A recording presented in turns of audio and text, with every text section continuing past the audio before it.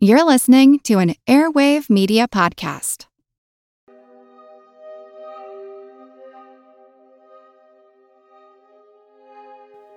The Constitution of Japan does not apply beyond this point.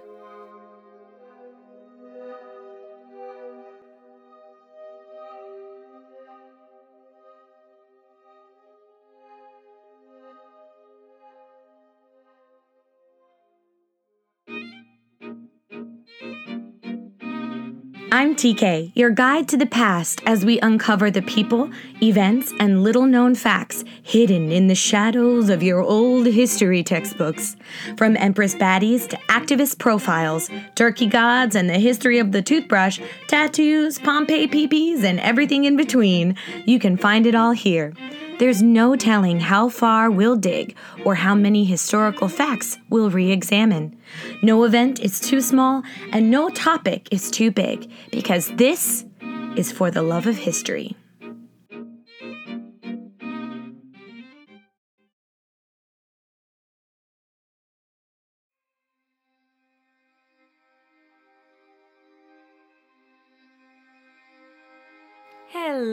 Hello, my friend. I'm TK, your tour guide to the past, and you are listening to For the Love of History, the podcast where we talk about world history, women's history, and weird history, and apparently today, spooky history.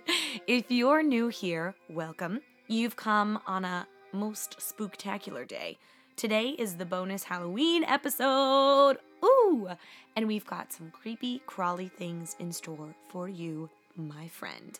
And I also wanted to throw in, this is the 50th episode of For the Love of History podcast. And I couldn't think of a better episode than this to celebrate 50 episodes with. Spooky, ooky ghost stories from Japan. Two things that I absolutely love. And you know what else I absolutely love? You, friend. Thank you for being here. And thank you for helping me stay motivated to do these 50 episodes, because sometimes it does get incredibly hard to do this all by myself. So thank you. And I'll stop rambling. And yeah, okay. Thanks. I'm going to tell you some ghost stories, and I'm going to tell you some history. So make sure you cover up your feet, because it's going to get real spooky in here. And feet is what monsters go for first. Everybody knows that, right? Right. So grab a blanket to hide under and light a candle to keep the ghosts away, and let's get to it.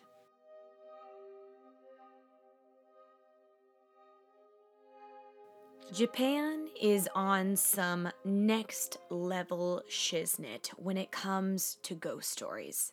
A lot of the cult classic movies in North America originated in Japan, like The Ring and the one movie where the house is like haunted and there's a lady in the bathtub and a boy meows. What's that movie's name? I don't remember that movie, but pretty much any movie where the main character is either a child or a lady with long black hair, it originated in Japan. But modern ghost stories aren't all that Japan has in its spooky arsenal. Side note, if you are in a place where you can safely drink and are of age, just take a drink every time I say spooky, because good Lord, it's going to be a lot. I need a thesaurus. Please, someone get me a thesaurus. Anyways, spooky arsenal. Japan has had a love affair with ghost stories since the dawn of Japanese written literature. So today, I'm going to tell you 3 spine-tingling tales and how they came to be. So, here we go. The Constitution of Japan does not apply beyond this point. A young couple has been stranded for hours on the road. Their car broke down on their way to Hisayama City.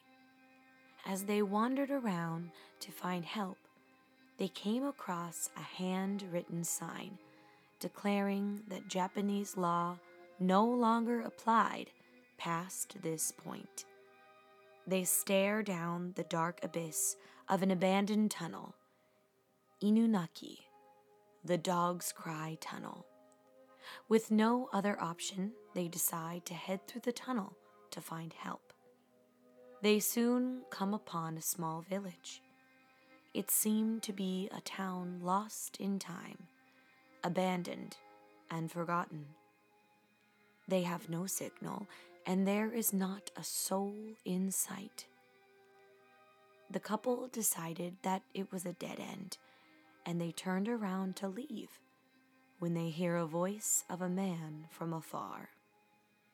"Well, howdy there. Welcome to Inunaki Village." He appeared out of nowhere, and in the blink of an eye, he was right in front of the couple. "We love visitors here," he said. "We just don't like it when they leave us." And with one smooth slice, he cut the young man in half with a sickle. The young woman shrieked, but before she could move, the sickle came down on her. As she lay there, breathing her last breaths, she noticed something she hadn't seen before. Behind and between the small buildings, there were dead people and decaying corpses all around.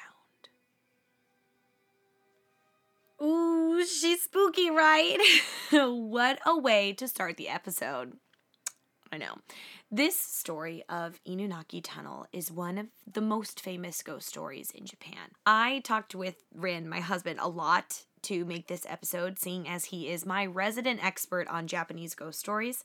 I asked him if he had heard of this one, and he gave like a little shudder and said, of course, everyone in Japan has. So there's some good news and some bad news with this spooky tale, but you know what? I'm not really sure if it is good news or bad news, and I'm going to let you decide. But the tunnel and the village are actually real places. They do exist in real life. So good news, bad news, I don't know. But it's not actually the site of a mass murder. So that could possibly be the good news. But we're going to move on. But the undeniable actual bad news is that the tunnel is the site of one actual confirmed murder. On the 6th of December 1988, a group of men murdered a factory worker, Koichi Umeyama, near the tunnel. The men had threatened Umeyama for his car, but he refused. And when he did, they pulled him out of his car and dragged him to the tunnel, Inunaki Tunnel, and killed him. Then they set his body on fire. All of this is very well documented and was highly publicized at the time. All the perpetrators were arrested shortly after, and at the trial in 1991, they were all sent to life imprisonment. After this highly publicized murder case, rumors of hauntings and weird noises and children crying and dogs crying started popping up in the local area. But it didn't gain nationwide attention yet. Things really started to pick up in 1999 when a letter was sent to the Nippon TV station describing the story that I told you earlier. In combination with the acute murder and this creepy letter that was then televised for some reason, I have no idea why people would put that on TV. But it was 1999. It was a different time. Anyways, the combination of these two things made Inunaki Tunnel become a hotspot for paranormal travel. Rumors and ghost stories spread nationwide. To this day, the morbid curious come to Inunaki Tunnel to see if they can catch a ghost themselves. In Fukui Prefecture, there is a castle. One of the 12 original castles that still exist in Japan. Maruoka Castle's stone sides are steep and strong, but they weren't always so. When the castle was being built, the foundation continuously collapsed. Time and time again, the stone pillars would crumble and the ground would swallow them up. The samurai lord of the prefecture was at his wits' end and looked for anything that would help him complete his castle. One builder suggested that they had somehow angered the elemental gods and they must be appeased. And the best way to do this was to make a sacrifice. But not just any sacrifice. One strong enough to coax the god of nature to allow this castle to be built and protect it from future damage. A hitobashira must be performed, and they were going to find a willing person to bury alive in the castle's foundation. One such volunteer was found. A young woman named Oshizu was willing to give up her life in return for a secure future for her children. You see, Oshizu was a mother of two and had no prospects for her children's future. She agreed to be buried alive in exchange for her son being made a samurai. The lord of the castle agreed, and Oshizu said goodbye to her children. She was laid in the foundation and was buried in the rocks. The walls and pillars held fast and strong. The sacrifice had worked, and the castle was finally built. But the Lord had not held up his end of the bargain and never made Oshizu's son a samurai. When spring came the next year, the rain was unusually heavy. So heavy that the moat overflowed and the walls of the castle leaked as if they were crying. The rain was torrential and began to damage the castle. The foundation began to shake. The villagers suffered from the great flood as their houses and livelihoods were washed away. They blamed the Lord and his broken promise, believing the rain to be Oshizu's sorrowful tears. In order to stop the destructive rain, they built a small tomb to calm her spirit. And to this day, people must pray there to stop the floods from coming. Ooh, spooky! So this is a fun one because although this is a ghost story, the practice of hitobashira was a real thing. People in Japan did it until the 16th century. So basically what hitobashira is burying a willing sacrifice in the foundation of a building or a castle or a temple or something, or on the bank of a river. And this is done to appease the gods and goddesses of nature. The first record of hitobashira can be found in the Nihon Shoki, which is like Japan's oldest history book / fairy tale / urban legend book. Not urban, I guess, because it's not urban at all. Legend book? You know what I mean. You know what I'm talking about. It's a legendary book. It's like the Odyssey, but historical and Japanese. So in the Nihon Shoki, there is a story that took place in the early 300s AD about the hitobashira practice. This practice was not isolated to Japan, but actually happened all over China and Korea as well. The belief was that a great enough sacrifice, like a human life, if that was made, it would appease the gods of nature and would ward off flood, damage from earthquakes, enemy attacks, and just general not good stuff. The sacrifice would be buried directly in the foundation, like I said, or in a coffin, or sometimes drowned in the river that they were trying to keep from flooding. But TK, who in their right mind would willingly be buried alive? I know. Great question. I was thinking the same thing. So let me explain this to you. There is a very cool and also infuriating part of the Japanese language. You have a single kanji with a meaning, right? But sometimes those single kanji can be used to mean totally different things. For example, the kanji for pillar can also be a counter kanji for Shinto gods. So there's a double meaning of god and pillar. And that means that the person who is within the pillar is now connected to the gods. And you can't just toss someone in a pit and be like, "You're a god, thank you." There's a ton of ceremony and pomp that goes into this kind of sacrifice. You gotta do very specific rituals, and this connection with the gods and this kind of veneration is what makes the sacrifice worth it for people. And often their family is also like compensated in some way, you know. So that puts an extra layer of incentive to the sacrifice.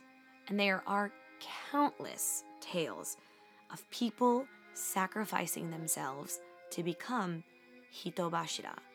So the next time you come to Japan and you're walking through a temple or an old castle, just imagine how many bodies are buried in the foundation.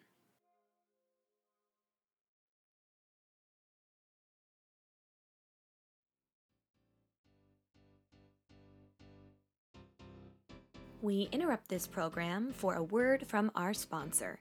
This episode is sponsored by Politics and War, the online political strategy game where you get to create your own country and compete with thousands of other players, diplomatically, militarily, and economically. I know, as a history lover, there has been many a time when I thought I could run a country better myself, and you can live out that dream in Politics and War. Politics and War is a free game to play with limited microtransactions to ensure that the game is fair and not pay to win. You can play for free in your browser at politicsandwar.com or download the Politics and War app on the Google Store or Apple Play Store. Thank you so much to Politics and War for sponsoring this episode.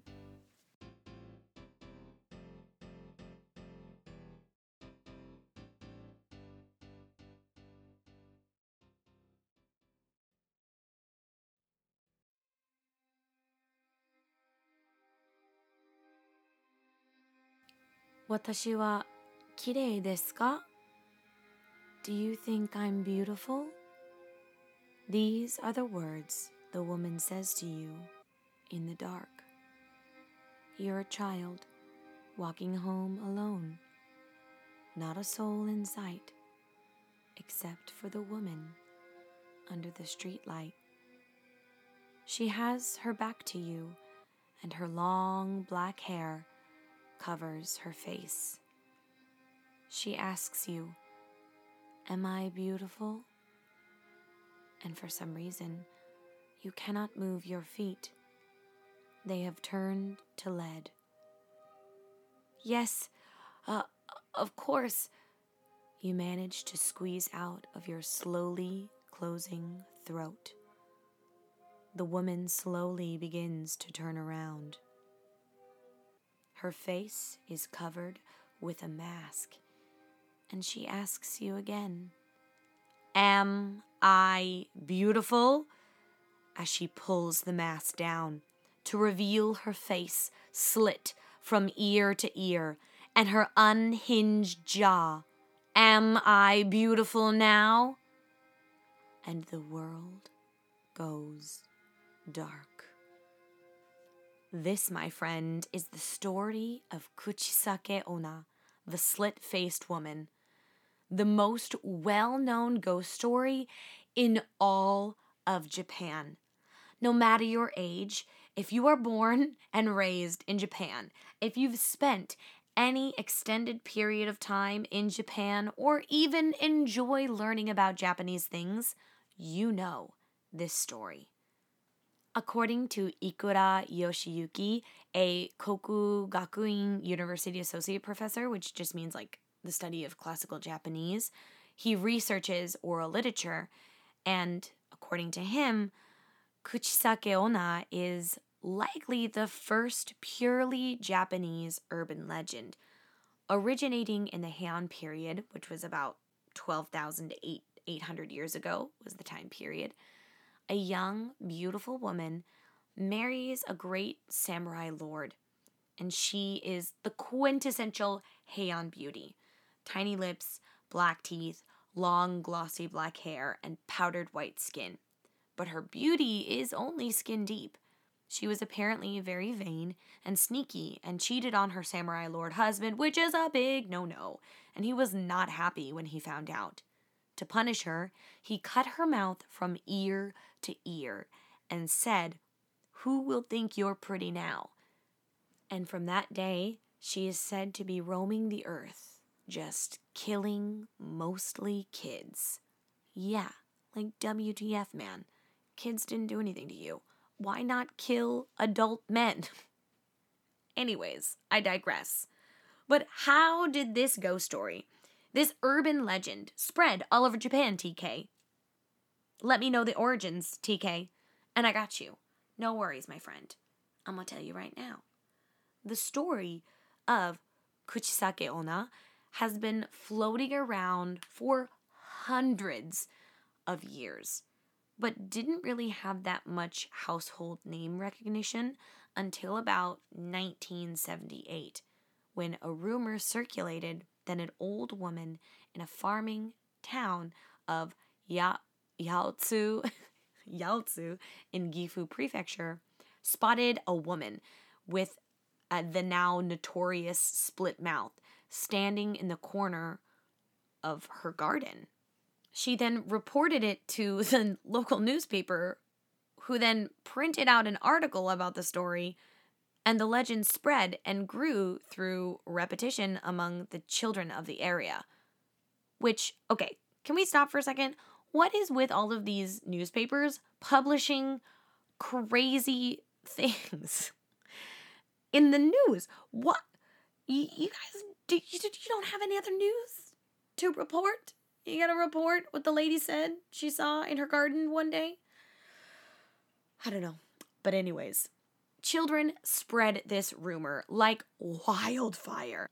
So many variations of this story have been told over and over and over again in Japan, and it really depends on where you are, what prefecture you're in Japan. But one thing remains the same. She has a slit mouth, and she kills kids. 6 months after this article was printed in the newspaper, the rumor spread nationwide. It wasn't just a locally isolated thing. This rumor and this ghost story spread at a pretty perfect time. The number of children that were going to cram schools, like after school tutoring programs, was increasing at that time. So before, rumors couldn't really cross over school districts, but kids from different schools were going to the same cram school at night, so they were communicating. So these kids took the stories they heard from other schools and shared them at their own. Technology was also becoming more accessible, and people would pass these ghost stories further to relatives and other acquaintances by telephone. And other newspapers and television stations started picking up the story, which once again, what? Why? I'm glad that they did, because now we have a cool story, but also, why? It was really just the perfect storm for this tale of the slit-mouthed woman to spread all over Japan. And there has been hundreds of iterations of this story through manga, through anime, through TV shows, through dramas. This story has been told countless times and will continue to be told 100, 1,000, 1,000,000 times more. And I'll let Mr. Ikura Yoshiyuki close this episode out for us. At first, teachers and parents were also worried about this rumored slit-mouthed woman. They conducted patrols and arranged for children to return home in groups. But the rumors died down around the start of the summer holidays in 1979. But the powerful image of the slit-mouthed woman lingered in everyone's memory.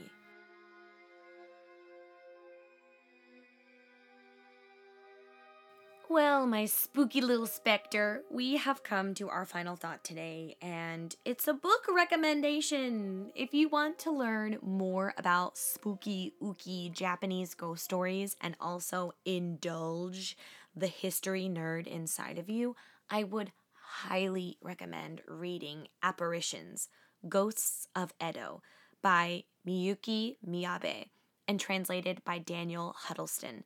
If you read this book, you are going to learn a lot about historic Japan and its supernatural beings. And you're just absolutely going to love it. I love it, I promise. And I will leave a link to the book in the show notes, dear one. Thank you for tuning in this week. It means so much to me that you're here, because without you, there would be no this, no podcast, no nothing, no me.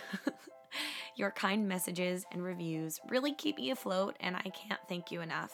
If you'd like to support the podcast and help me continue making the best quality content that I can, you can join Patreon or make a one-time donation by following the link in my bio on Twitter or Instagram. And if that's not your thing, simply leaving a rating and a review are super duper helpful. It really helps boost For the Love of History in the algorithm to help other people find our little community. Or you could tell a friend about For the Love of History, which is also the number one way people start listening to podcasts. Whatever you do, thank you so much, and I hope you have a great day, a great week, a great month, a great year. Be safe on Halloween, drink your water, don't forget to be kind to yourself, and I will see you on November 12th when we talk about some killer beauty. Okay, boo-bye! Why is there a metronome right now?